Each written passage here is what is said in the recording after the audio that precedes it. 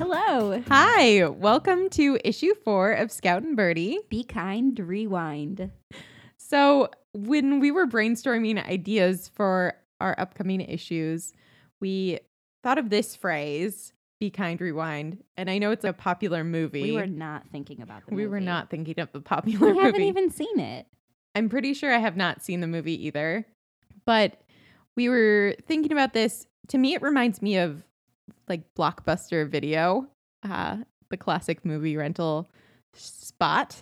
And that reminds me a lot about summertime and going to like drive to the video rental spot with my mom and pick up VHS tapes and things like that. Yeah, I would walk to the video rental spot with my mom, and we would always get Raisinets.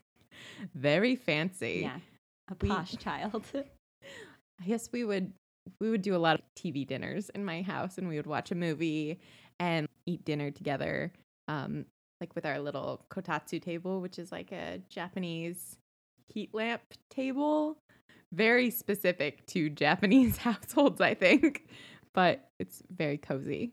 We would just sit on my mom's bed all together and like eat Chinese food and watch movies. That's amazing. Yeah. It's very like cozy, snuggly, summery to me. Yeah. Yeah. Summer is really our best season anyway. Oh, we have the best time in summer. We do lots of activities. We really love the summer. Jen is super vitamin D deficient. Oh, yes. So the summer is helpful. It's very helpful to me. I don't absorb vitamin D well, even in the summer, but it's slightly better. So that's good. And my hair curls really nicely in the humidity of summer, so I look really cute. Ideal. It's really the best season for us. Mm-hmm. We're healthy and happy. And then when winter comes again, we just reminisce about summer to like keep us going. Most of our friendship is like reminiscing. We love to recap everything that's happened to us. We use an app called Voxer, which is a walkie-talkie app. They're our sponsor. Yes. They are very amazing, and we highly recommend it because it's really nice. You can just talk through your thought process on something instead of texting and not getting any intonation or anything like that. So it's really lovely. Yeah, and there's a limit on like 15 minutes per message, and we regularly just will send each other multiple 15 minutes just going over everything that happened to us that day or that morning. Yeah, a lot of the time it'll be in the morning before we've even started anything just on our day. Just, I'm walking to work right now. Amazing. I saw a cute dog on my way to work. Cool. Great. But nothing can beat the time that we just switched off of Voxer because we had to be like live with each other on the phone when we tried to clean out our closets. You at your house and me at mine. Yeah, and we went through all of our paperwork and stuff, like our cards and school papers and things like that. And we read each other all of the cards that we had from each other. Very sentimental stuff. We're mushy card writers, so that's kind of what we do. We're big, sentimental, mushy folks. So, so really this theme is ideal for us.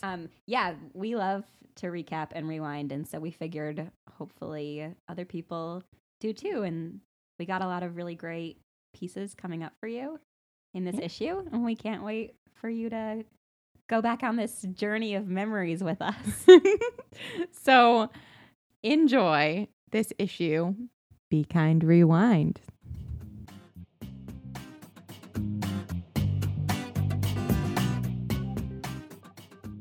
Okay, so first up in the issue, we have Jasmine Davila.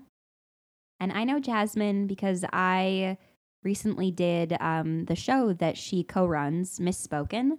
It's a really great live lit event where people, women, read their pieces.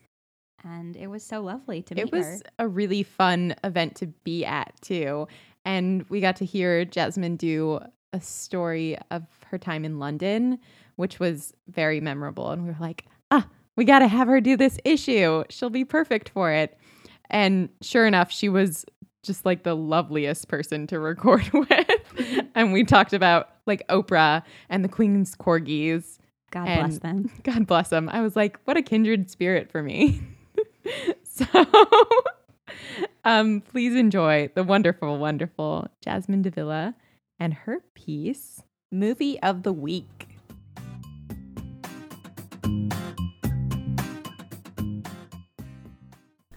The video store on Jamaica Avenue charged us $1 every time we returned a tape unrewound. When I say we, I mean me and my older sister, as it was our responsibility to return the tapes anybody in the family borrowed.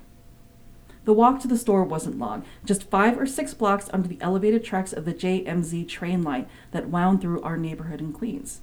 The journey wasn't exciting or scenic, so a round trip to return the old tape and borrow a new one was not what either of us would consider a privilege, but it wasn't a total chore either. For in those blocks we would encounter a whole world of things upon which we could spend the $1 that would otherwise be spent on a video store fee. For that price, the pizza place would give you 6 Zappalis, fried balls of dough, thrown into a brown paper bag and buried under an avalanche of powdered sugar. Or you can get a plain slice so big that it spilled over the edges of the white paper plate upon which it was served as it dripped orange grease onto the ground and onto your feet if you weren't careful. Across the street, the bodega sold quarter waters, ice cream sandwiches that were always too hard, puffed up bags of Utz potato chips, and stale candy. You could buy a few loose cigarettes, and the clerk would throw in a white book of matches for free. But the bodega also had creepy-looking men of various ages who liked to loiter outside and hiss. $1 could get you in the door of Lewis's of Woodhaven, one of a dying breed of mom-and-pop general stores that was endangered by the Woolworths chain and then made extinct by Duane Reade, Rite Aid, CVS, Walgreens. Lewis's was huge, with shelves and bins full of anything you can think of. Tube socks, toothbrushes, flip-flops, bags of rubber bands, and boxes of pencils. Decorations for Christmas and Hanukkah would be out all year. You could spend hours walking a slow circuit through its narrow aisles, humming along to the music that was piped in for your shopping pleasure. But there was still the question of that rewinding fee. The video store sold machines that did nothing but rewind tapes. Save that $1, save the heads of your VCR, and leave the rewinding to a contraption that would only set you back $19.99 plus tax. The investment would pay for itself in no time, or at least the amount of time it took to borrow, watch, rewind, and return 20 VHS cassettes. It wasn't that hard to convince our parents to invest in one, though there was little money for frivolous video rentals, let alone a device that could only rewind tapes. But Mom and Dad liked toys. They liked having things around the house that reminded them of when life was a little more comfortable. When the money Dad made stretched further in rural Japan, where he had been stationed by the United States Navy, than it did in New York City, where he moved the family upon re-entering civilian life. Instead of a ranch-style house set in the Okinawan countryside, we now lived in a 3-bedroom apartment, the second floor of a 2-family house on a shabby street. It was always dark, and being that it contained 2 grown-ups, 5 children, and a whole house worth of furniture and toys and clothes and household goods and weird smells, home felt crowded and small. My parents refused to throw anything out, so we navigated mountains of clothes, or sometimes tripped and fell into open cardboard boxes that were only half unpacked, and would remain that way for the 6 years that we lived there. Like oases in the desert, we tended to crowd around the few places and landmarks in the apartment that were not blocked by an avalanche of old t-shirts and towels. The dining room table, covered by a crocheted tablecloth, then topped by a sheet of plastic, was one. The overstuffed velour couch, scratchy so our mother covered it with old sheets, was another. Despite the piles and boxes, things had a way of migrating. A fork or a watch or a library book or a video was never lost but simply unavailable for a period of time. Nobody else moved it. You were simply not paying attention when you left it somewhere it didn't belong. Stop whining. Stop looking with your mouth and look with your eyes. What are you doing? Retrace your steps. Go back to where you started. None of us had much in the way of chores, as our parents seemed to accept our laziness as a given instead of a result of overindulgence. We weren't bad kids, but we weren't exactly good. We frustrated and angered our parents, disappointed and frequently embarrassed them. I think they may have sometimes looked at the 5 of us and wondered where the hell we came from. The 5 of us were almost autonomous, governing ourselves so our parents didn't have to intervene and end disputes with a long lecture, a whipping from our dad's belt, or a truly awful tantrum from our mother. As the oldest, my sister Jocelyn could make decisions, but it was up to me to enforce them. I didn't love rules, but I was interested in fairness. It spoke to my nascent nerdiness. Which brings me back to the video store. I abused that video store membership, borrowing the one copy of Merchant Ivory's A Room with a View every Friday night and returning it reluctantly every Sunday afternoon. I liked to watch certain scenes over and over again. In particular, the two kissing scenes, one in the middle of a barley field in Italy, and the other on a tennis court somewhere in rural Edwardian England. Also the scene where 3 naked men pranced around a pool before leaping into the water and wrestling. These moments were stolen, illicit pleasures. I had to be careful about watching the movie, and those scenes in particular, because there was only one television in the house. I could never watch anything in total privacy because at some point a parent or a sibling would shuffle past, no doubt in the middle of retracing their steps to look for the bracelet or McDonald's apple pie or porcelain figure in the shape of an 18th century French noblewoman, squint at the television and say, "You're watching those naked white boys again?" I was never forbidden from renting the movie, but instead subjected to my mother calling me a prevert or my sister sighing and telling me I was so corny and why couldn't we rent something cool or fun like Gleaming the Cube. If I didn't get my weekly viewing of this movie, I would instead be made to watch something the whole family could enjoy, like the Care Bears movie. We held on to the rewinding machine longer than we should have. For something that only had one job, a job which admittedly it did very well, we kept it around more for its potential than its actual usefulness. There may have been laser discs and DVDs and cable television, but these things were expensive.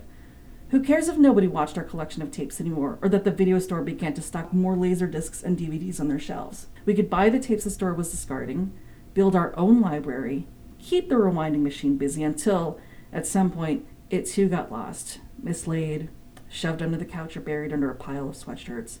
Somewhere it simply did not belong.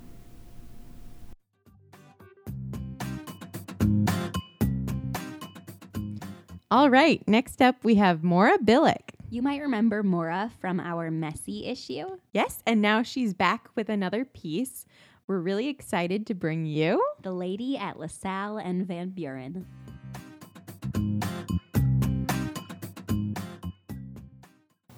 It was a ridiculously gorgeous Friday afternoon in Chicago, the first day that actually felt like May. So I'm getting off the Brown Line. My feet are fucking killing me thanks to the new shoe warrior wounds from the cheap Target flats I bought last minute for a series of interviews I had. You know, the pointy-looking ones that provide almost no coverage to your toes or heels. I hate them, but I hate heels more. I also hate the idea that I might have to sacrifice the comfort of my feet for a job with a strict dress code. But the growing gap in my resume was digging at me deeper than the cheap fabric that rubbed against my heels. I had never worked anywhere where wearing Chucks was against dress code. I wasn't sure I wanted to. I wished I had brought them to change into, but I had no room in my bag.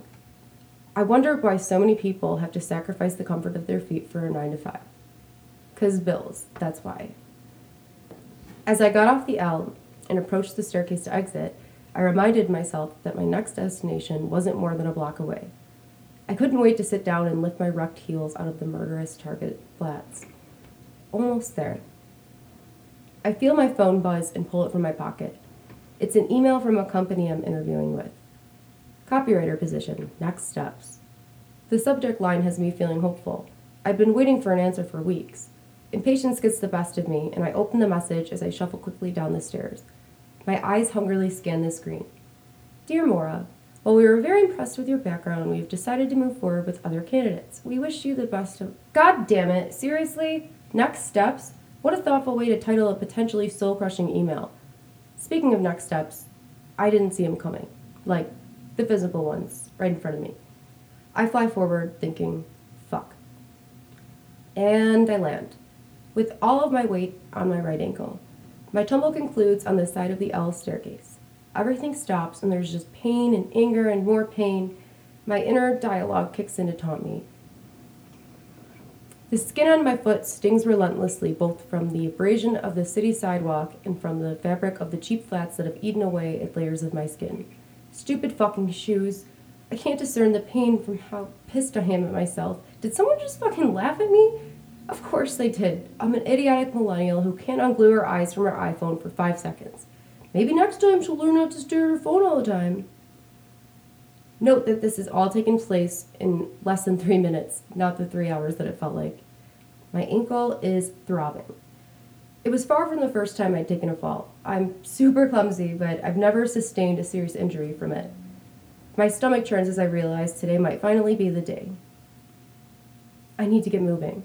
I try to boost myself up. Oh my god. Ow. Nope, not happening. I fall back down. My ankle pain multiplies in intensity. I feel paralyzed by the pain of my injury, which is only outweighed by the panic that consumes me as I realize I can't even stand on my own 2 feet right now, setting the scene for the perfect panic attack scenario. I remember some generic advice about controlling your breathing when you feel anxiety coming on. Inhale. Throb. Exhale. Burn. A woman in pink approaches. I wish I could remember her face, but I'm not even sure I saw it. Thankfully, she saw me and said exactly what I needed to hear at that moment. Are you okay? Like I said, I'm a clumsy girl and I hurt myself a lot, so naturally I get asked that question a lot, and for some reason my first reaction is always anger. No, I'm not okay. Did you just see me wipe the fuck out? I remind myself that it's an icebreaker. What else can you really say when you see someone get hurt? Ice. I could definitely use some of that right now. Yeah, I'm fine, thanks. I mutter between breaths, my voice high-pitched and unable to mask the pain that I felt. No, I'm not, I whisper internally. She knows that I'm lying. No, you're not. I saw that fall. Can I look at your foot? I nod eagerly, feeling like a little kid who fell off the monkey bars whose mom had come to the rescue. She asks where I'm headed. I pointed toward LaSalle Street station. Train, I gasped. Funny how 5 minutes ago it seemed so close and I thought nothing could hurt more than my flesh-eating flats. The lady stood by my side and worked with me to regain balance. She patiently waited until I began to slowly rise from the sidewalk. She showed me the best way to limp walk without putting too much pressure on my injured ankle. She pulls me along while I limp, pulling luggage in her other hand. I forgot to ask where she was going. My ankle throbbed and skin burned with each step. I realized that if she saw me fall, she probably saw me staring at my phone. I felt the urge to explain myself, a feeling entirely too familiar in my life. I tell her about how I'd been looking for work for nearly 2 months and how I got an email from a company I'd been interviewing with and just couldn't wait to open it, only to find out I had been passed on.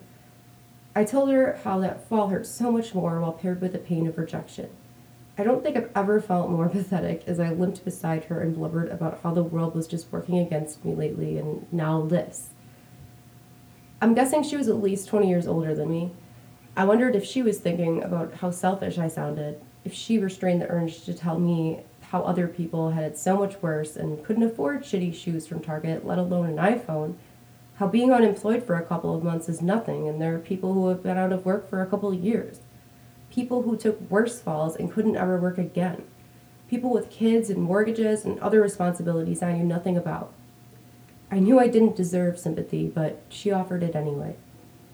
You're gonna be just fine, sweetie. I watched you wipe out bad, and then you try and tell me that you're okay? I knew damn well you weren't. You're a stubborn one. We both laughed.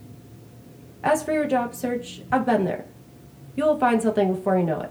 You're a fighter. I could tell her right away. 'Cause if I felt like that, I would have been crying so hard. I think I did cry, or I would have if I wasn't so focused on trying to breathe. But her words felt so good, I didn't bother to correct her. We finally reached LaSalle Street station. She asks multiple times if I'm going to be okay from there. My eyes fill with tears. I can't wait to be somewhere safe to let them free. But these tears weren't from pain. They were from sheer gratitude. I'll be okay, thanks to you. I squeezed her hand as we unlinked arms, which was weird because I'm not a touchy person, let alone with someone I've just met, but I was so touched by her kindness. Thank you so much, I choked out. You're welcome, dear. Get some ice on that foot right away, and good luck with the job search. You'll get something soon. Sure enough, I received a job offer 4 days later. On the train ride back to the suburbs, I stared out the window, watching the world whisk past, wondering just how many truly good people were a part of it. Like that lady. I wondered if she was some kind of guardian angel sent over to LaSalle and Van Buren at that exact moment to help me stand on my 2 feet again, to help me reach my destination. There she was, at the right place at the right time, with all the right things to say to make me feel better. LaSalle and Van Buren is a busy spot, especially on a Friday afternoon. I'm certain multiple people saw me fall and didn't think twice about helping me, and those who didn't see had their eyes glued to their phones, oblivious to their surroundings, just like I was in that moment. Over time, I too have developed tunnel vision as a pedestrian in Chicago. I too have become coldly conditioned to walking past people who cry out for spare change, for something to eat, for the help of a passerby.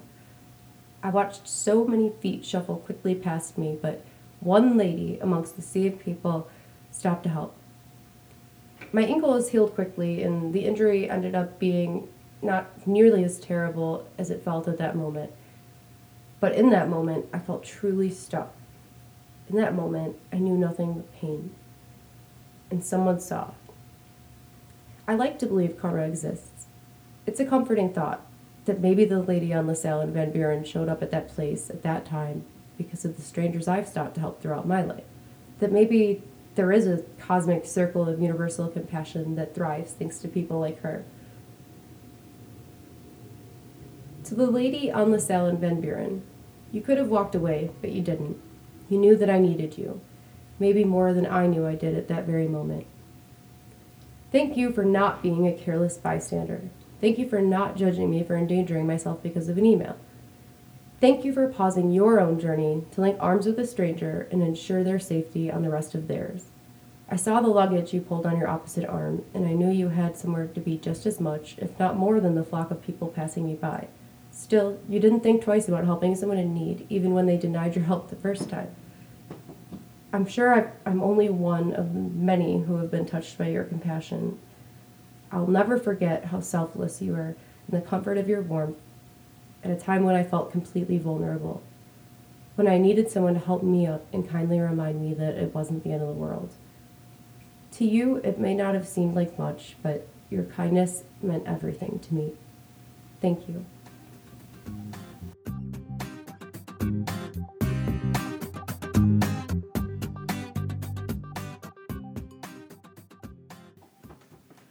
Alrighty, so we're here with Matt McNish, our lovely friend. We met Matt from a show at CIC. Yeah, we met him through Hey Nani, which is another online literary magazine, but they were doing a show called It's Personal, hosted by the very lovely Maura McDaniel. So yeah. It was Hi, a very Matt. cool show. Hello. Yeah. I know, it was such a good come together of a lot of different people. Yeah, I love different that. groups. Really inspired. And it's funny because I didn't know that you two actually were doing this. But I, separate from you both, was talking about both of your pieces later that night. Where I was so inspired by both of them. So. Oh, Yeah. Thank you. Yeah. Well, we were really drawn to you as just a writer in general, and then Thank you submitted this gorgeous song to us, and we were like, wow, he's just so talented overall. So yeah, tell us a little bit about what inspired your song.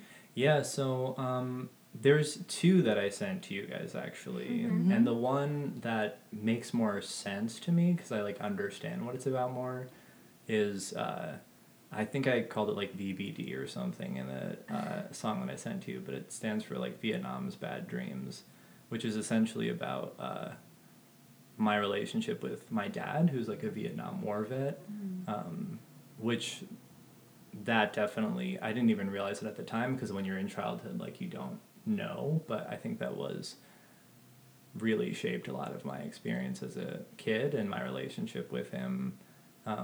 So essentially that song is attempting to make sense of a life and a history that somebody has that doesn't make any sense to me personally. I mean, I can't imagine some of the stuff that he might have seen and done too, which he's talked about, and I know that it had a really profound effect on him.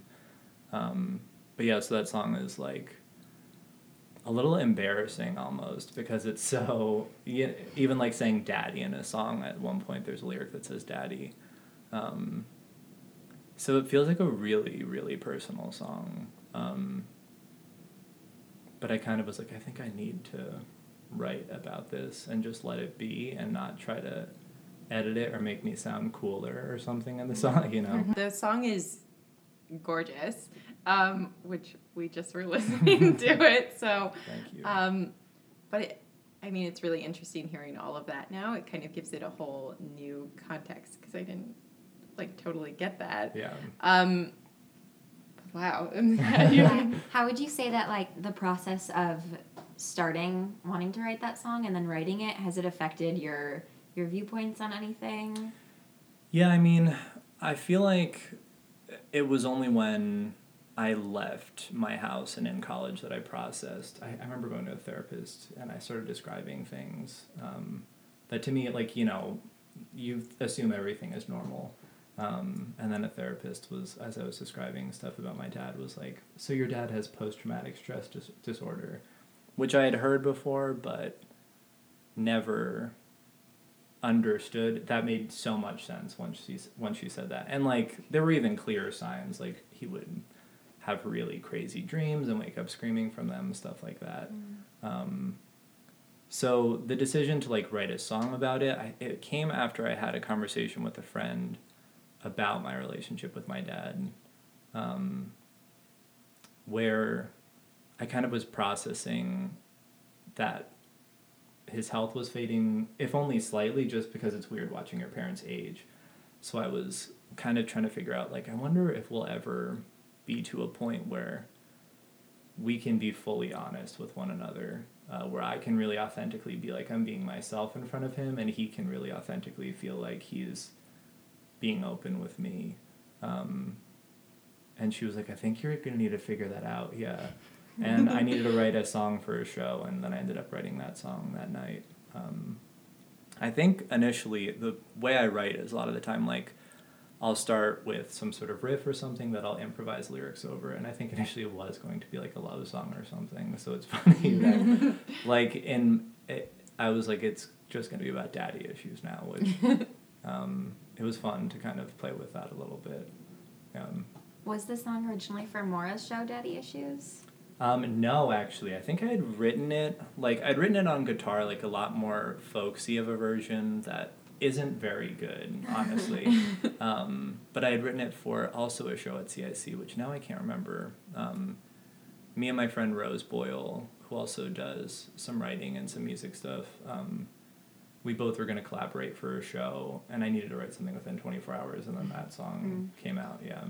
It's funny what will come out of you in 24 hours when you're under that deadline. Right. We have done a few 24-hour shows that have been solo performance-based, and it'll be something very strange will come out usually, but it usually is something very deeply personal. You almost get to it quicker under the deadline kind of feeling, which is so strange. Because you're if I didn't have that, would that song ever have come out? And that's kind of weird to be I need strange, arbitrary deadlines to make some of the best work that I end up making. That feeling of panic sort of forces you to create stuff maybe you weren't 100% ready to create or thought you were ready to create. Yeah, and I think also, especially since the most difficult part about any creative process, I'm learning as I'm becoming slowly more prolific. I feel when I was younger, I had all these ideas, but I just never knew how to execute them. And I'm just learning so much of it is also okay, I'm an artistic person in the sense that I am inclined to sometimes be inspired and want to make something. But so much of it is just sitting down and doing the rough work of okay, I've got this big inspired idea. Now I need to just sit down and try to do it. And the deadlines help for that. Yeah. Well, thank you for creating this for us and also for being here with us. Yeah, glad to be here. Yeah, thank you so much. So without further ado, please enjoy Matt's song, BBD.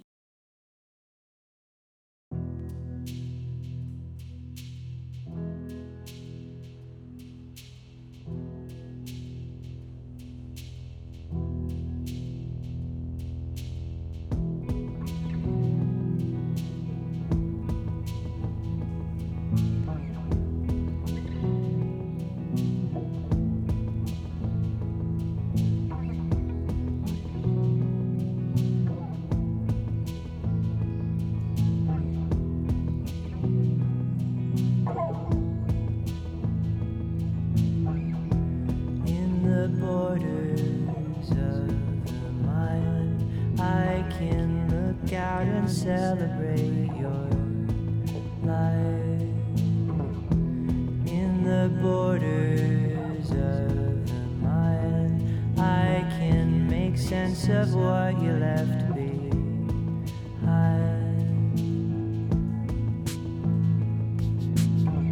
A father sees beyond his needs, but you were lost in the weeds beyond your means. And we don't practice honesty, but I need to understand the world you've seen. The fallen rain, soldiers in the tree, Vietnam's bad dreams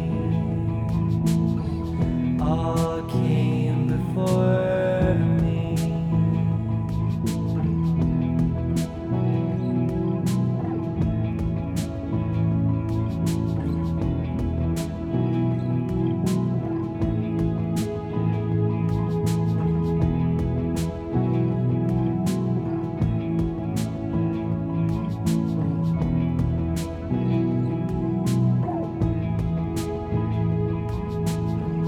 In truth, at times I feel the bite, and I lose all sense of what was wrong or right. This sparking dark, this neighbor's light, all seem more real to me than your whole life. Can we make that right before I lose my mind? Every single night, are we losing time? Daddy, please, some honesty. Lay your memory at my feet. Daddy, please, some honesty. Lay your memory at my feet, at my feet. The fallen rain, soldiers in the tree, Vietnam's bad dreams all came before me, all came before me, all came before me. Lay them at my feet, all came before me.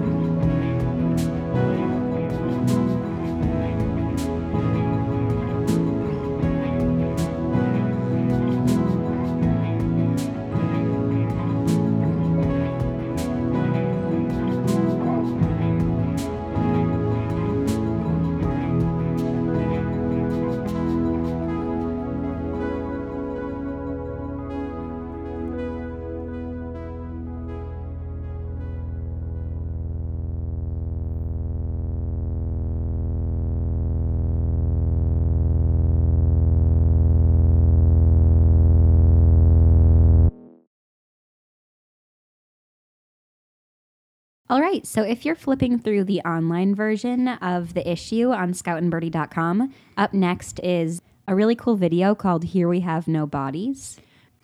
So this video is by a few people. It features original text by our friend David Stobie, who has been on a few issues of Scout and Birdie with his awesome poetry. But it also is arranged and performed by Sebastian Jimenez Galindo and features music by Chris Zabriskie. So go check that out online. It's really awesome and very much worth taking that extra step to check out. And next up in the podcast, we have our friend Emily Nickfar. You'll remember her from our Messy issue. Yeah, and we're really excited to have her on again. So please enjoy her piece, Chocolate Peanut Butter Cup.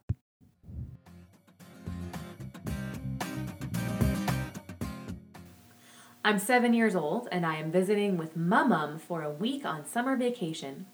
Mum is my mother's mother. I call her Mum because as a baby, I couldn't say grandma. I have been looking forward to seeing Mum for weeks. I can't wait to explore her attic and see all the old stuff she has up there. My mom says it's garbage, but I love it. She says that I can't explore the attic until I have made my bed. I don't have to make my bed at home, but I want to be a good guest like Mom tells me to, so I make the bed. Only, I didn't make it right. I didn't fold the corners of the sheets and fluff the pillows up. Now I'm not allowed in the attic. I'll have to try harder tomorrow. Yesterday we were supposed to go to the circus, but she wanted to take a nap instead. I understand. She's old, and old people are tired. For dinner, we are eating stuffed bell peppers. The green peppers turn out crunchy and squishy, and the ground beef turns out crunchy and squishy. I can't finish my peppers, so I go to bed hungry. It's okay, though, because today, Mum is taking me out for ice cream. She's never taken me out for ice cream before. We are driving through the backwoods of Altoona, Pennsylvania in her gold minivan that smells like mothballs and cough drops. There is no air conditioner in her gold minivan, and I am sweating from the June humidity. We get to the ice cream store, and I ask for vanilla cookie dough ice cream served in a cup. No, you're not getting that flavor. I don't like cookie dough. My mom orders me chocolate peanut butter cup ice cream because that is what she is ordering for herself. I am handed a waffle cone of 2 large scoops of chocolate peanut butter cup ice cream, and my mom pulls me by my arm to sit outside at a picnic table in the sun. I look inside at the happy kids eating vanilla cookie dough ice cream and enjoying the air conditioning. Mom, can we go back inside? It's hot out here. She takes a lick of her ice cream cone. No. I start eating my ice cream, but it melts because it's too hot and the scoops are too big. I eat faster and faster, and still the chocolate peanut butter cup ice cream drips out of the waffle cone and onto my new yellow shorts where it leaves brown stains on the thighs. The chocolate peanut butter cup ice cream melts down my hands and down my arms into the pits of my elbows. Mom, there's ice cream in my hands and it's on my arms and I can't eat it fast enough. She continues to eat her cone of chocolate peanut butter cup ice cream and ignores me sitting next to her, crying. Oh, God damn it, Emily. I can't even enjoy my goddamn ice cream while you're here. Christ. She reaches over, snatches the chocolate peanut butter cup ice cream cone from my hand, and slams it onto the faded wood picnic table. Mum yanks me from the picnic table, cutting my legs on cracked wood as I stand up, and shoves me back into the hot gold minivan with no air conditioning. I'm sorry, Mum. I sit in the hot gold minivan in silence as we drive 45 minutes back to her house covered in chocolate peanut butter cup ice cream. Despite the heat, Mum's gold minivan is frigid on the inside. This is the moment that I learned my grandmother is a miserable old bitch.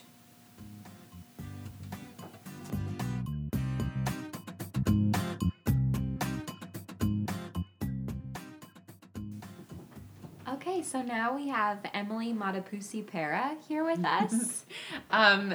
Emily, you'll recognize, who has been in a few issues of Scout and Birdie, and we're really happy to have her back. We're going to be talking to her a little bit about her erasure poems from Pointed Roofs by Dorothy Richardson. So yeah, do you want to tell us a little bit about the text? Yeah, thanks, gals. Always great to be back. Scout and Birdie, such talented individuals.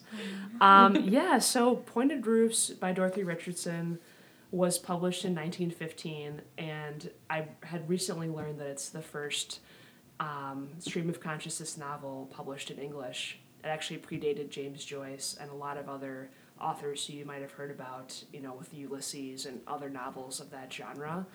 And I thought it was really interesting that it's a woman who wrote the first stream of consciousness novel in English, and it's not someone that we really read that widely today. So I learned about her at the Poetry Foundation. So I'll put in a little plug for that, especially if you're in Chicago. Yeah. Poetry Foundation, right downtown on Superior, and which is a great resource for Chicago authors of poetry.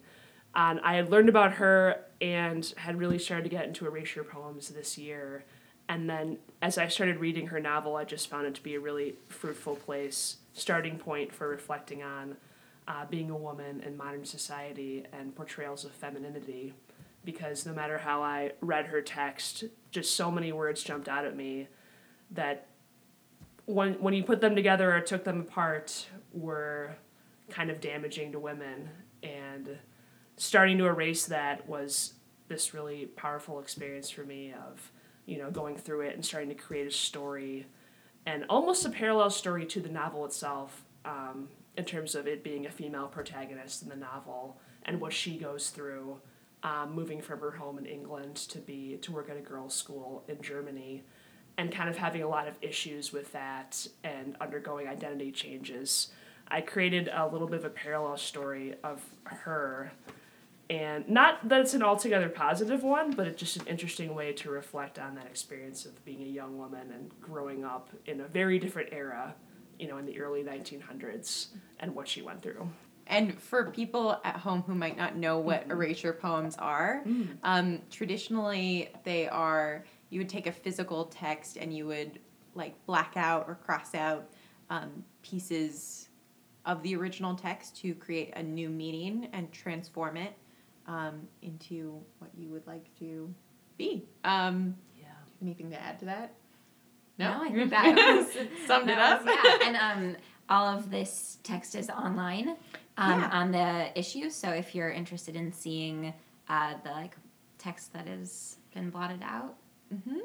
And the original text you can find on Project Gutenberg. Yeah, it's all available free online. You can read the whole novel, Pointed Roofs. Yeah. And it's pretty interesting. So you just read it right on your laptop or download it. And it's 13 parts, right? Yeah, this is the volume 1 of Pointed Roofs, which was originally published in 1915, and then she worked on it till the end of her life, which I believe was in 1957. I think so. Can you correct me on that? So she was a contemporary of James Joyce and a lot of other folks who wrote in the same genre. Awesome. Well, with that, we'll take you into the actual erasure poems.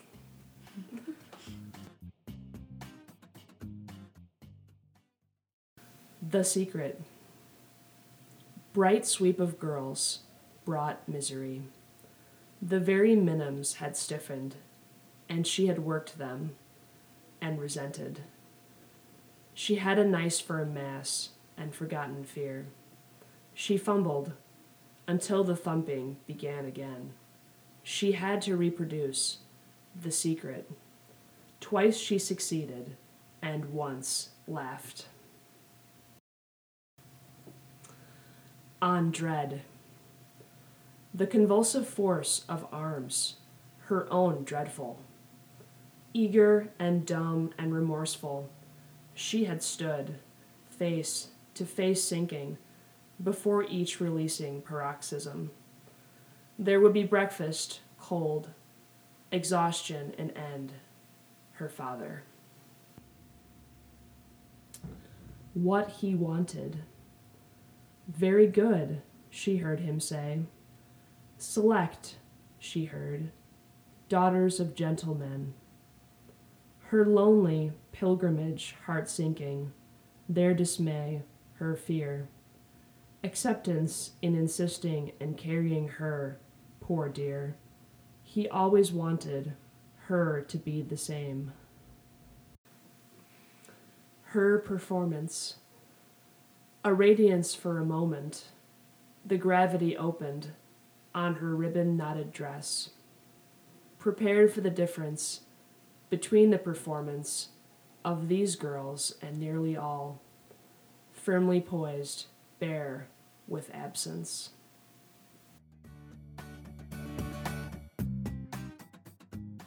Okay, so next up we have the long-awaited return of our friend Michael Lavalle's scandalous sexcapades through Europe. Yes, so please enjoy the third installment of When I Woke Up in Putney, a European sexcapade series, Amsterdam.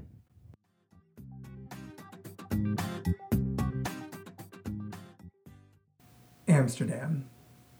Yeah, that's right, you heard me. The city where weed, bikes, and prostitutes live in harmony. And the next stop on my trip after London. I arrive on June 18th, 2016, and meet up with Olivia and Elisa, my old coworkers in Chicago who flew in from America that same day.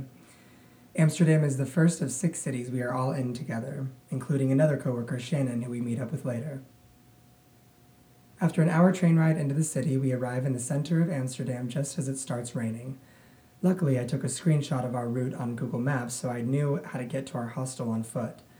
Attempting to take in the city without getting too drenched, we make our way through narrow brick streets with dozens of French fry shops, walk over scenic tree-lined canals into massive city plazas covered in pigeons, cross intersections with a bike path, car path, and city tram path while maneuvering through Dutch citizens wearing black peacoats, gray joggers, and white Adidas, and finally make it to our hostel after about 30 minutes. Our hole-in-the-wall hostel has steep staircases leading to random mezzanine-like floors, tiny hallways plastered with posters of events around the city, tiny bathrooms along the hallways as big as an arm's width, and large bedrooms packed with bunk beds. Ours had 6, so it slept 12 people total. We each get settled into our new beds, change clothes, meet up with Shannon, who is at the same hostel, and head out together into Amsterdam. Our first stop was, you guessed it, a smoke shop. We found a great one by recommendation of our hostel's receptionist. There we buy 1/8 of quality weed from a menu, go downstairs to the designated smoking room basement, get into a booth, and light up our bowl. And get this, the whole basement is themed underwater space. So just imagine how intense our high journey was. Literally Saturn's rings coming out from a damn coral reef with octopus tentacles squirming out of random holes in the coral. It was clearly a room made to take you somewhere else. On our way out of the smoke shop, high out of our minds, we magically stumble upon a real-life Ben & Jerry's ice cream store. We each order to satisfy our munchies. Mine was a double fudge brownie sundae made with cookie dough ice cream. Fucked me right up, and head back to our hostel. We run into a couple people handing out flyers for a 6-stop pub crawl for €20. The girl we talked to even offers us free shots at the first bar if we say her name, which was like Amanda or Sarah or something. Sounds good to us. To kill some time before the pub crawl, we pick up a bottle of vodka and a bottle of orange soda, because apparently it's freshman year of college, not my choice, and pregame back at our hostel. After building a nice tipsy level, we head over to the first bar, say our girl's name at the entrance, and make our way into the crowd to find her in the middle, pouring some type of vodka mixture right out of the bottle and into people's mouth. We lock eyes with her, she screams in excitement, and runs over to us, waving the bottle in our faces. We all hug, then she demands each of us to squat down as she funnels a shot's worth of vodka mixture into our mouth. Then another, and another. She leaves into the crowd only to come back maybe 15 minutes later for another round of 3 shots each. I love Amanda or Sarah or something. The second bar I honestly don't even remember. All I have from that bar is 2 pictures of Elisa and I standing outside the bar, soaking wet because it ended up raining that night, and hugging this random dude with soggy ramen noodle hair like Justin Timberlake circa 1990s NSYNC. Fast forward to the next bar, however, and shit gets real. So at the beginning of the night, all 3 of the girls made a running bet that I would be the first to find a guy and go home with him. This was alluding to me just generally being a slut, which, whatever, I'm not denying it. And for almost the whole night, Elisa had her eye on some Irishman she noticed in the crowd. Irishmen are her favorite type, and she somehow always manages to find them. So at this third bar, they actually start talking over drinks with me awkwardly standing next to them, acting like I am even a little relevant to their conversation. At this point, I'm in the drunken, all I want to do is dance mood. And I remember seeing Olivia and Shannon with us as we entered the bar, but now notice that they're gone, so I excuse myself from Elisa and Irishman's very important conversation that I am clearly involved in, and go looking for them. My trajectory through the club, including thought process, is as follows. I walk straight back through a deep red-hued dance floor, passing between sweaty bodies, make it to the back wall of the bar, see Olivia backing her ass up onto a big burly man, see Shannon next to her making out with some dude. I walk in front of both of them, make a U-turn, go straight back through the dance floor to Elisa, still deep in conversation with cute Irish boy, realize that, shit, Michael, everyone has a man except you. Get kind of sad about it because I actually did want to go home with someone that night. Laugh because their theory about me being the first slut is the exact opposite of what's happening. And ghost out of the bar alone on a mission to find a gayer club to fulfill my slutty needs. I start drunkenly walking around Amsterdam in the pouring rain, no idea where I was going or where I even ended up. At one point, I make a series of deeply depressing Snapchats detailing the events of the night, which I end up watching the next morning and frantically deleting them. I think I also actually made it to a gay bar because I remember paying $7 to get into something. But eventually I just head back to the hostel. I do make one quick last attempt to end the night on a good note and stop by the Apple Store at around 3 a.m. to access their Wi-Fi and download Grindr, a gay dating app. Also, quick travel tip. If you need Wi-Fi in a pinch late at night or just generally any time, find the nearest Apple Store or even Starbucks and just stand outside. The signal is still strong even when the store is closed. So, in an attempt to salvage whatever sad, lonely night this became, I start messaging random guys on Grindr in order to desperately find a hookup. I land a cute guy named Daniel. Sexy chiseled face, short blonde hair, slim body, stylishly hipster Wayfarer glasses, two-toned. He'll do for the night. I get an Uber to his place, which is in eastern Amsterdam, an unknown territory to me. I pull up in an Uber to a townhouse with large floor-to-ceiling windows and a simple green metal door. I hop out, hoping that this is even the right place. I walk up to the green metal door and see a hand pull back a bit of sheer curtain, exposing half a face peering through the window to check who it is. Fucking creepy. He casually opens the door, we exchange hellos with a stiff, awkward hug, and I walk inside his ground-level studio apartment. "Do you want some Coke?" he says, pointing to the coffee table, which has 2 white powdery lines on a magazine. "No, but maybe some wine," I reply, pointing to the bottle next to the Coke. "Yeah, sure." He pours me a sizable glass of white wine, Chardonnay, I think. We sit on his cold tan leather couch and he does a line of cocaine. We talk about each other's day for a couple minutes, and then I lean in to kiss his lips while he's in mid-sentence. We make out, slowly stand up, and stumble over to his bed. We have sex. He bottoms, in case you're wanting a little more juicy detail. And if you don't know what bottoming means in the gay world, then look it up, because we're not going that far into this episode. The next morning, we wake up around 11 a.m. and cuddle for a bit. We have sex again, different positions this time. As we're cleaning up, I ask him a few questions about himself. "Oh, I work on the eastern docks in the city," he tells me. I look at him wide-eyed. "So you're like a fisherman?" I ask, secretly hoping that I can now check fisherman off of my hookup list. No, I work in a chicken shack." I stare at him blankly, clearly confused.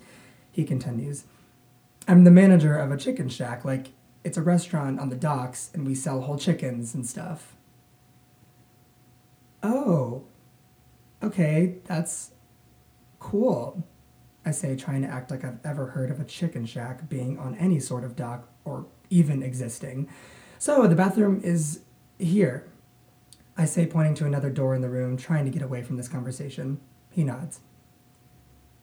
I take a shower as he asks me more about my Europe trip, both of us shouting a little over the sound of the running water. I get out, dry off, and go back into the large room naked as he passes by me to take a shower himself. I put my clothes on and start quietly walking around his studio observing to gain more information on him besides Chicken Shack manager. I noticed the birchwood IKEA bed we fucked on, a lot of records on the wall, a large bookcase with a very nice speaker system on one of the shelves next to his bed. I moved past the bathroom door and into the living room area. TV to my left on an entertainment table, and the coffee table in front of the leather couch to my right. I noticed the other line of Coke still on the magazine next to my half-full glass of maybe Chardonnay, now room temperature. Picking it up to take a sip, I noticed something black wedged in between the corner sofa cushions of the couch. I bend down to pull it out. It's a gun. A very heavy, very black, very pistol-like gun. I stare at it for a minute, deciding on if I should be terrified, confused, or unfazed. I wedge it back in between the sofa cushions. Attempting to forget what I saw, I calmly turn around and come face to face with a large machete just chilling below his 46-inch TV. Okay. Hey, Daniel, I think I should go, I politely shout to him. I pull out my phone to start looking for an Uber, and it's a fucking 2.3 times surcharge, and it's literally 1 p.m. Shit. Oh, are you leaving? He asks as I hear him get out of the shower and grab a towel. I frantically refresh my Uber page, trying to get the surcharge lower because apparently I'm a cheap fuck who can't spend whatever amount of money it takes to possibly save his own life. Daniel opens the door. Well, text me what's going on later. I'd like to see you again, he says with a sly, cheeky grin. I act casual. Yeah, definitely, I say. Okay, well, my Uber is here, so I have to go. Bye. It's not, but I give him a quick side hug and dip out of there and hide around the corner of his building to keep using his Wi-Fi.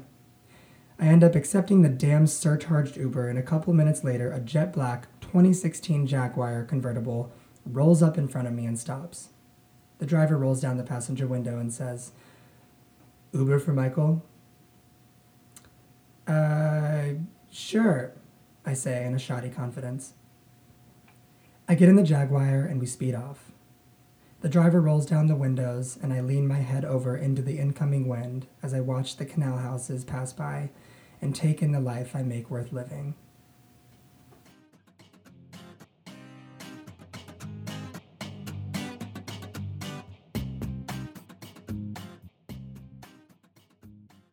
All right. Next up, we have Mike Haverty, or as we like to call him, the Big Cheese.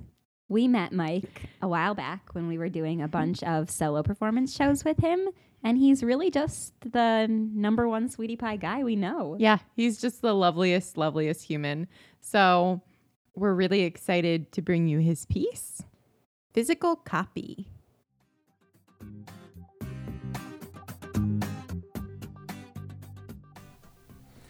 I have at least 40 VHS tapes in my closet. Of those, I have digitized 20 of them. Of these, I've shown under 10 of them to other people. Here are some excuses.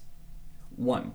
For the past 3 years, my editing machine's relationship with the wireless internet has been temperamental at best, so uploading a video onto the internet would be too much of a hassle. 2. When I considered showing a tape that I thought was funny, I also considered that I might be wrong. 3. When I like something in my life, I'm embarrassed about it. Like, joy embarrasses me. Excitement embarrasses me. I'm embarrassed by my interests, and unfortunately, I am not interested in feeling embarrassed, which is a shame. So, quietly, a collection of at least 90 VHS tapes from thrift stores have emerged. I like the journey of a thrift store. A thrift store book of poems is bound by the random circumstances that this book of poems has found its way into your hands indirectly by someone else's hands. Skim, read a couplet without context, scan for doodles. You can read the notes that another reader has written down. following them while sifting through the pages of different ideas, skimming to discover one sentence beaming in highlighter, where the rest of the book had only small notes. It's an epiphany, shining neon yellow, collected in a thrift store's bookcase, which is collected by a book section, which is collected within the media section, which lies adjacent to the furniture section and the even larger clothing sections, which make up the entirety of the complex's experience. Naturally, I bought that book. It's a copy of Adrienne Rich's A Dream of a Common Language. And the fact that I can't find it right now is mildly irksome. I have been going to thrift stores for most of my life. I started with Pass It On Thrift Store in Crestwood, Illinois at the age of 11. I'd walk there with neighborhood friends for movies and music. Then in high school, it was the search for ironic t-shirts and blazers. When I wanted to find time alone, it was my library. Thrift stores clothed me through college. When I needed a side job, thrift stores were the ore mine of flipping items on eBay and Craigslist. It's where my urge to therapy shop has a healthier outlet. It's where I've bought an overhead projector that I want to use and I will find a use for, I swear. Now, and on and off over the last 6 years, I've combed through thrift store VHS collections for curios. I love finding and watching movies I've never heard of. The weirder, the better. Air Bud, but with a Sasquatch. Escalator safety guides, featuring original rap songs. Alarmingly racist kids movies. The movie Witchcraft 5, Dance with the Devil. Robot in the Family, Kid Pilot, and the unfortunately named Catholic sermon, Jesus Wants Your Body. But what if I found a tape that no one else has found? You know? Or at least found something that I love that no one else has given love to. Wouldn't I want to share that love? In the winter of 2014, I spent 10 hours re-editing footage from a found VHS cassette called Joy Trek, a kid-focused sci-fi production by a Catholic company hosted by a singular mid-30s white man with brown hair and a silver spacesuit, along with his robot companion JT, traveling through the stars on the Joy ship Energize. It's the sci-fi Blue's Clues Jesus would want. Spaceman talks directly to the camera and says things like, "Are you ready to participate in the vigorous Earth activity of exercise?" The actor is stilted in the first episode, but he hits his stride in episode 5 and the episode 6 finale, where Spaceman and Robot affirm that everything will be okay, even if we make the journey and find heaven's reward. The message is told with small interruptions, like music videos of jumpsuited kids confused in choreographed song and dance. In re-editing it, I originally wanted to create something fun. Then I found myself alone on a project with too much time, and my mind becomes awash in the panic to make important work. Important work, in my lexicon, is a small idea that grows rapidly, then quickly overcomes me in a panic of potential failure. I am a sucker for important work. Important work is the one thing I want to make, and here I am, lolling about, frustrated about not making important work. It's this mental state where one small project isn't enough. Hypomatic me develops a dynamite pitch for important work, and I won't shut down unless A, the impossible has been accomplished, or B, I am heavily sedated. While I feel like now, I must say that I'm better medicated, back then was a different story, and after 3 nights, I abandoned the project and got very drunk. In one file on my desktop, our narrator, our spaceman, is stopped in time, looking like he's about to speak. A story is an inevitability, I tell myself. A story will be told.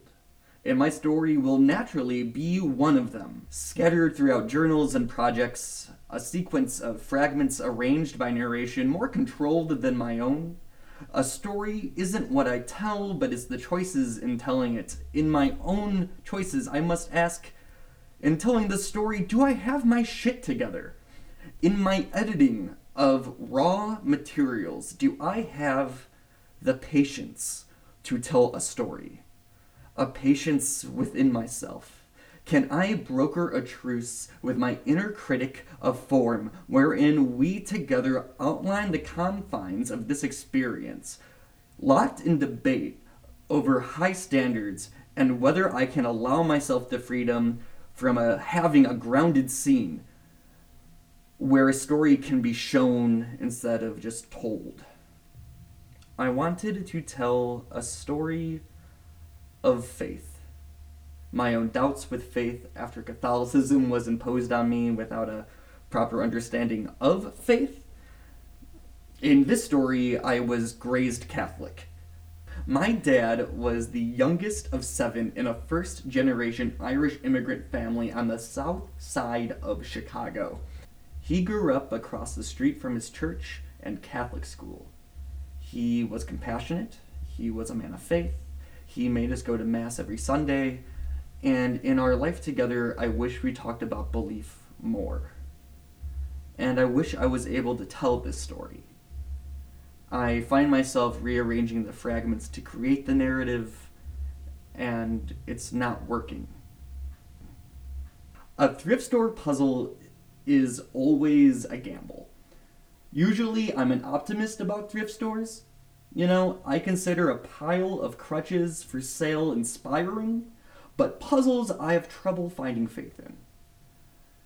I don't care if they taped the box closed and swear all the pieces are there. I assume a 60% chance that even just a handful of pieces are missing. But that's probably about the journey of doing the puzzle, no matter what. This journey is embarrassing. This journey is joyful.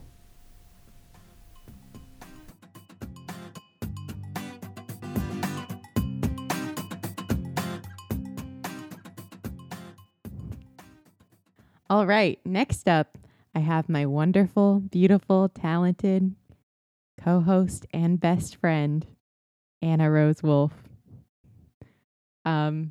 I'm sure you're thrilled. I am. I know I am. Get ready to get medieval with her in her piece, My Saba.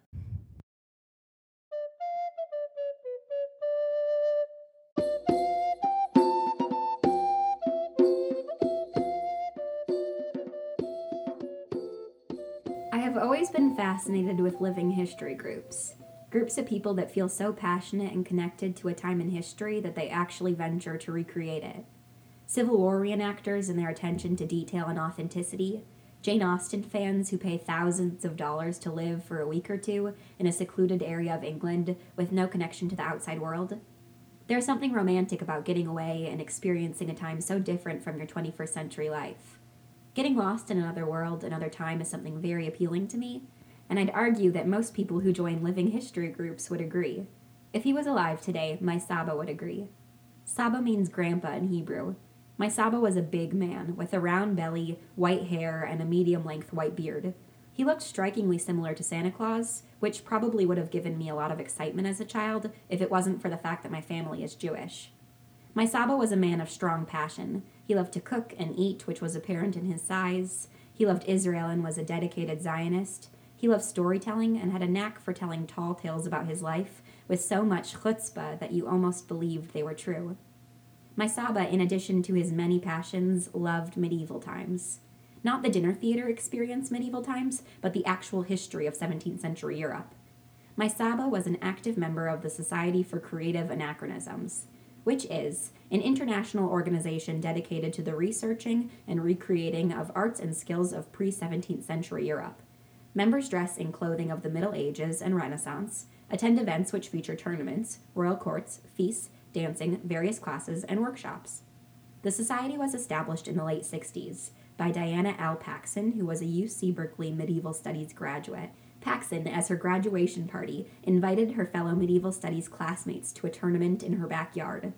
Partygoers wore helmets, fencing masks, and some semblance of medieval costumes.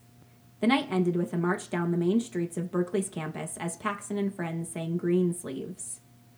The graduation party must have been a success because Paxson and crew came together to celebrate the anniversary of that first party the next year. And soon after, they decided to hold more than just an annual gathering. They started holding meetings and monthly events such as tournaments, feasts, and medieval dances. The Society for Creative Anachronisms measures their dates within the society starting from the date of that initial party, referring to it as Anno Societatis Roman numeral 1, Latin for 1 in the year of the society. Now, a few decades after 1 in the year of the society, the SCA has 20 kingdoms and over 30,000 members residing in countries all around the world. My Saba was a member of the Kingdom of North Shield, which is comprised of participants from Minnesota, Wisconsin, and both the Dakotas. Having heard so much about my Saba's days at war, I asked my mother to let me accompany him to an upcoming event being held in a local high school gymnasium. She begrudgingly agreed. I met him at his home where he lived with his much younger wife, Priscilla, who he called Pete. Pete, my mother often reminded me, was very much not my grandma. She opened a wooden chest on the floor of their bedroom. Inside the chest were dozens of medieval dresses for me to pick from. I went with a light pink number with a matching circle headband adorned in fake flowers and silky ribbons that flowed down my back. We arrived at the gymnasium early to set up my grandpa's booth. 2 plastic folding tables covered in off-white muslin fabric to give it a more medieval look.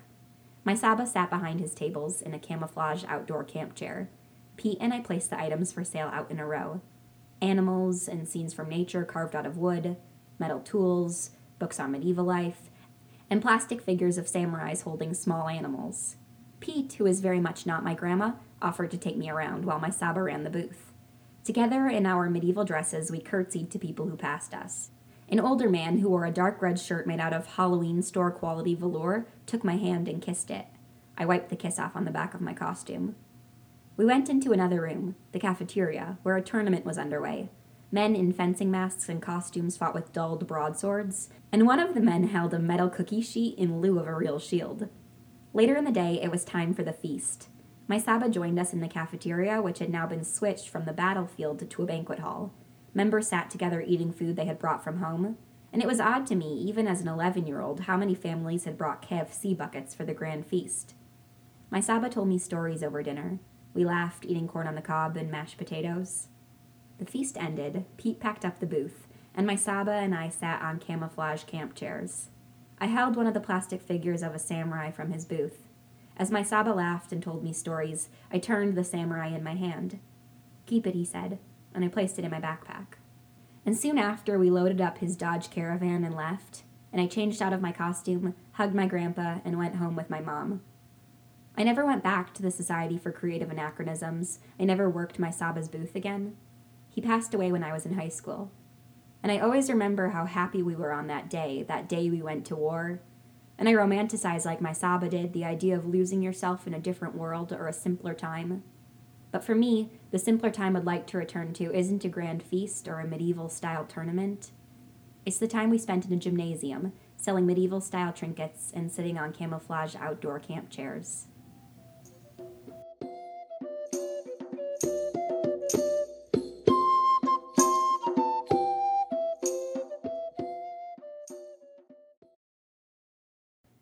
Well, folks, we've made it to the end of our issue. Amazing. If you enjoyed this issue, make sure to subscribe and rate our podcast on iTunes or wherever you listen to your podcasts. You can also check out the online issue at scoutandbirdie.com, where you can see Here We Have No Bodies. You can also see past issues, subscribe for updates, And you can even submit to be in one of our upcoming issues. Thanks so much for listening. I'm Anna Rose Wolf. And I'm Jennifer Keel. And we'll see you next time for our July issue, Fireworks. Yay! So now we're going to play you out with a bonus song from the super talented Matt McNish.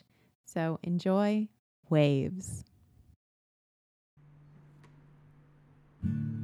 Why am I thinking now of this?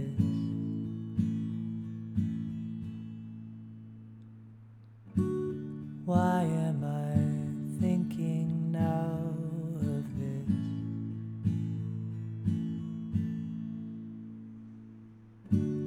Which open window let this in? Don't cry, don't cry, don't cry, don't cry. Like waves it seems to me, like waves it seems to me. Like waves, I seem to think of things like these. I've got a job and I've got time.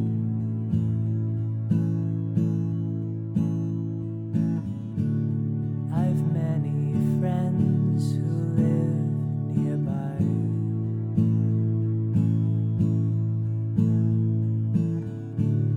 I wear a hat I bought online. I'm fine.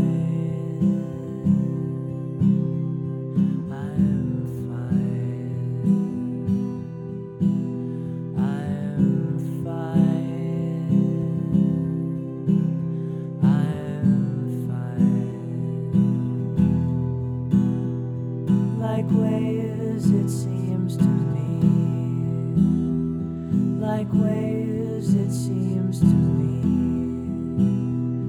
like waves I seem to think of things like these.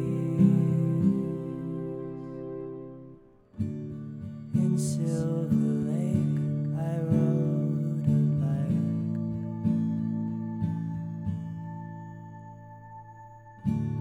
and thought of jokes that you might like.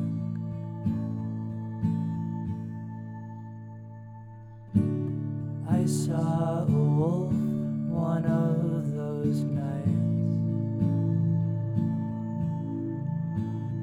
They bite, they bite, they bite,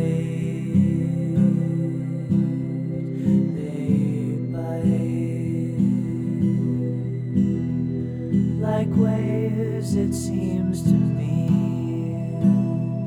like waves it seems to me, like waves you seem to show up in